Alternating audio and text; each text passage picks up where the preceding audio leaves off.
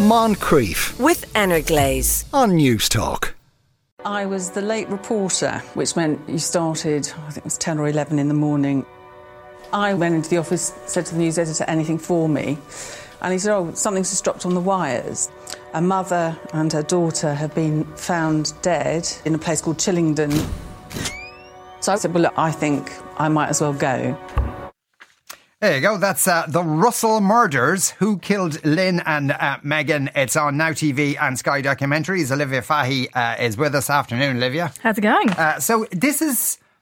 I'm not big on murders, so you better remind people what this is, what murder it is, because it's about an actual thing. Yes, this is a true crime documentary being told through 3 parts. Episode 1 actually really focuses in on reminding you as to what the crime was.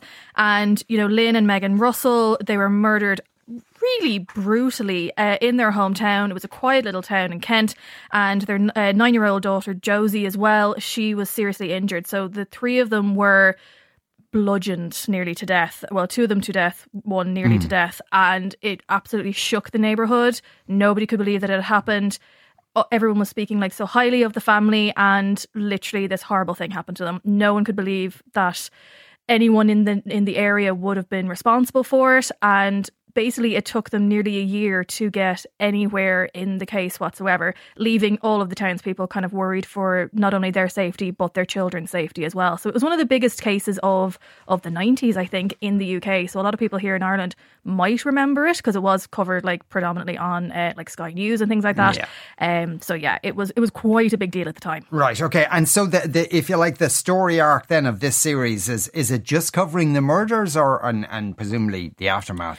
Yes, so essentially all 3 episodes are available to watch now, and I would probably recommend doing it that way because the first episode does end somewhat on a cliffhanger because it's only then do they introduce their suspect. Yeah. And then it kind of goes into how he ended up being like charged and trialed, and then also his ongoing appeals. So he essentially, I think, is up for parole this year, and that's why it's so timely as well that the documentary is coming out. His name is Michael Stone, just for anyone who's interested. And yeah, it's just one of those true crime documentaries that kind of gets you kind of right in the heart because of just the nature of it. And they really go deep into the evidence and into, you know, kind of what happened to them as well, which you don't really see in a lot of these true crime documentaries, but they didn't shy away from anything in this. Like from the get-go, it's just the constable who discovered the bodies is going back to the crime scene and reliving basically how he drove there in the first place. And you can really tell that he is disturbed by having to drive down this road again. Mm-hmm. You can imagine there would be. And does it go into Stone and what his possible motivations were and it does. His connection, if any, with the family? It does. And now he didn't have a connection to the family, really. So it was always suspected that it was a random attack, and random attacks are always more difficult to find the person responsible for because, you know, you'd always look, in cases like these, you always look at the closest friends, the family and things like that first. If it's neither of those things, then it makes things tricky. There was also very little physical evidence that they had. And also back in the day, there wasn't really that much in terms of like DNA. I think the DNA database wasn't actually created until the following year as well. So they really had nothing to go on unless someone said, I saw this person or I have the car registration of someone that I saw in the area. And they had none of that up until like very late in the day. And even Josie, she was 9 years old when she was attacked, and it took her until she was 10 before she was really able to kind of explain to the police what had happened to her. God. So if they didn't have any witnesses, who do they interview in this documentary? Essentially, there's a lot of the reporters who covered the story at the time. A lot of them are discussing the case. And something that I found really interesting, it was in episode 1, but the press attention that was brought onto the town itself, a lot of the residents were really, really angry about that because on the first day of school, after the incident happened, they were camped outside the school looking to interview parents and the children and getting the children on camera, which, you know, nowadays is such a big no-no. But this is what they were doing. And there's even like a clip of someone being like, how dare you, like, get out of here, stop recording the children, like, everybody's grieving, would you just leave us alone? And you kind of forget that as much as this happened to the Russell family, it also happened to kind of like everyone in the town, like everyone was affected by it. And I thought that was actually a really good thing to highlight in the series as well. Yeah, but they turned up with a camera crew of their own to tell people how injured they were by camera crews turning up. Yeah. That's like the irony in that, perhaps. But Stone is now looking to be paroled, so is that perhaps why this is being timed for now? Well, I don't really want to spoil what happens with his parole hearings and things like that, but it is covered in, I think it's episode 3. But yes, he was originally sentenced to a minimum of 25 years, which means that he would be eligible for parole now, which is kind of a scary thought. Okay, so that's possibly where they're timing it for now. Then the thing, like, these kinds of shows, are they murder porn really? Honest to God, I don't know what it is about true crime documentaries, and I am guilty of it as well, but they are just so gripping and so interesting. Like, I remember The Night Stalker when it landed on Netflix. I just couldn't get enough of it, even though I couldn't sleep at night afterwards, but you just couldn't stop watching it. And I honest to God, do not know what the actual appeal is. I hope that it's like when you get a resolve at the end of it, you're kind of like, okay, you know, there's someone behind bars for this type of thing. But then you just keep going back for all of these other ones. Like there was the Cecil Hotel murder case as well. There is no answer in that one, so that kept me up at night for a week afterwards. Yes. So some of them you do get the closure that you want, and others you don't. Oh, gosh, right. We'll go. This is more fictional murder we're going to be talking about this time. It's Top Boy. You can stream all 6 episodes on Netflix now. Here's a clip. Not get the memo, lads, nah? Uncle Toig. He said things didn't have to escalate. It still doesn't. It's up to yous. Okay. We took care of the Moroccan side end of things. You know, you got the machine that needs the product. We have the product.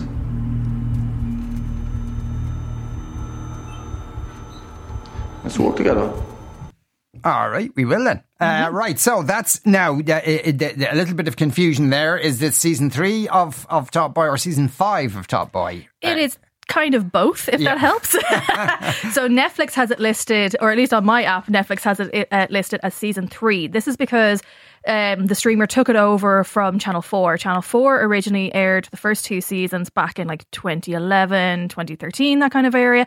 And then, even though season 3 was in the works, they decided, no, we're not going to continue with this. And then Netflix picked it up in 2017. Okay. And if memory serves me right, their first season, which would have been season 3, that came out in 2019. Okay, but Netflix are calling that season 1. Yeah. Okay, just to make it a little bit confusing. Yeah. But generally speaking, the whole milieu is crime gangsters in London in it, that kind of thing. Yes, literally. It kind of follows 2 main characters. They are played by Ashley Walters, who, interestingly enough, fans may remember from So Solid Crew. Okay. He was one of the members of that band. And Kane Robinson. So they play the leads of Sully and Duchesne. And it's all based in the Summerhouse estate in Hackney in London. And season 4 kind of focused on how they were kind of doing their drug deals with a group of Moroccans, whereas now the Moroccans are kind of out of the picture and the Irish have come to town. Okay. So we get to see Brian Gleeson and Barry Keoghan take over as their kind of new, how do I phrase this, business partners, shall we say? Yeah, perhaps. Perhaps deadly. Now, getting Barry Keoghan is a hell of a get for them. And you know what? He reached out to them apparently and said, I am Top Boy's biggest fan and I really, really want to be a part of this. So if there's any way for me to be involved, please let me know. So they went, okay, and basically created this whole storyline kind of around his wish to be involved. And as a kind of follow-on from that, they got Brian Gleeson involved as well, which is fantastic. Okay, right. So Gleeson and Keoghan are like, do they live in Ireland and they fly over with bags of drugs to sell them, or how does that work? So Barry plays Johnny McGee. Someone might text in and correct me on that if I'm wrong, but yeah, I think it's Johnny McGee.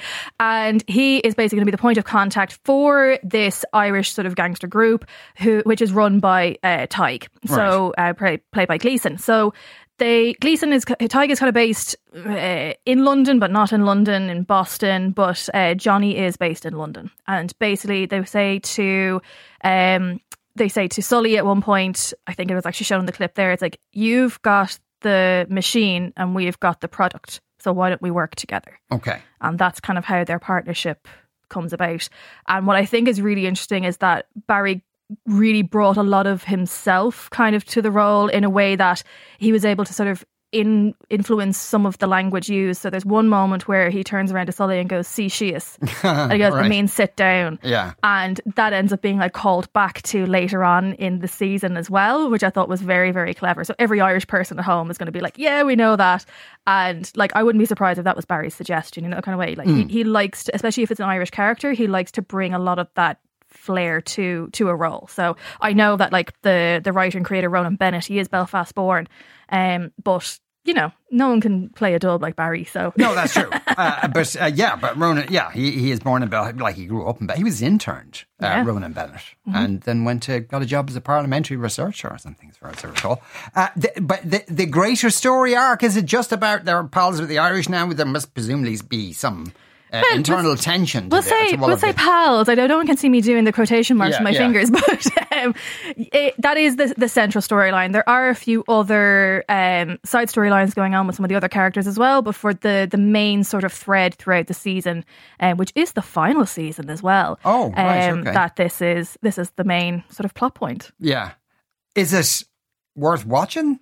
Do you know what? I think if for people who liked Love Hate, I think they will really enjoy this series, and the fact that there are the other 2 seasons available to watch, so you can kind of catch up, and you don't have to just dive straight in and hope for the best. You can go back and sort of follow it through from nearly the start to finish. I did check on Channel 4. I didn't see Top Boy streaming on their app, so unfortunately we've lost the first 2 seasons, but it was only 8 episodes for the first 2 seasons. Okay, so that's only 4 per season. Yeah. So I'd say from season 3, aka season 1 on Netflix, you should be able to catch up just fine. Yeah, but if from your description, it sounds a bit generic. Aren't there gangs of London? There have been lots of kind of shows about criminals selling drugs and shooting each other. Yeah, and you know what? Going into this, I genuinely thought that that's all it was going to be. But when you do actually start watching it, just the way that the interactions are, and it is a bit grittier, and it keeps you on your toes as well. Like, there are bodies dropping left, right and centre, to the point that you're kind of like, oh my God, who's going to be next? And that almost is one of the reasons why I would also compare it to Love Hate, because Love Hate had a lot of that quality of you just never know what's going to happen next, and that's kind of what keeps drawing you back in. So for me, it wouldn't be something that I would usually watch, but I was like waiting for like the next episode. I couldn't wait to watch the next one. Okay, fair enough. We'll move on to our third show of the day. It is Welcome to Wrexham Season 2. Season 1 in its entirety is streaming on Disney Plus, and you get 1 episode drops weekly on Wednesdays for Season 2. Here's a clip. So the King of England called.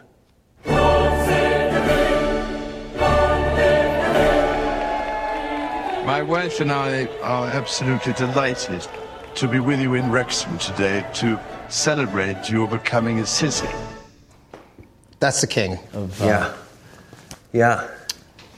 of England. A little earlier, I had the opportunity to see one of the other wonders of Wrexham, namely the football club, which is busy putting Wrexham on the map as never before. It was a bit weird, really, when you think about it. You've got 2 Hollywood actors, you've got the royal family in Wrexham.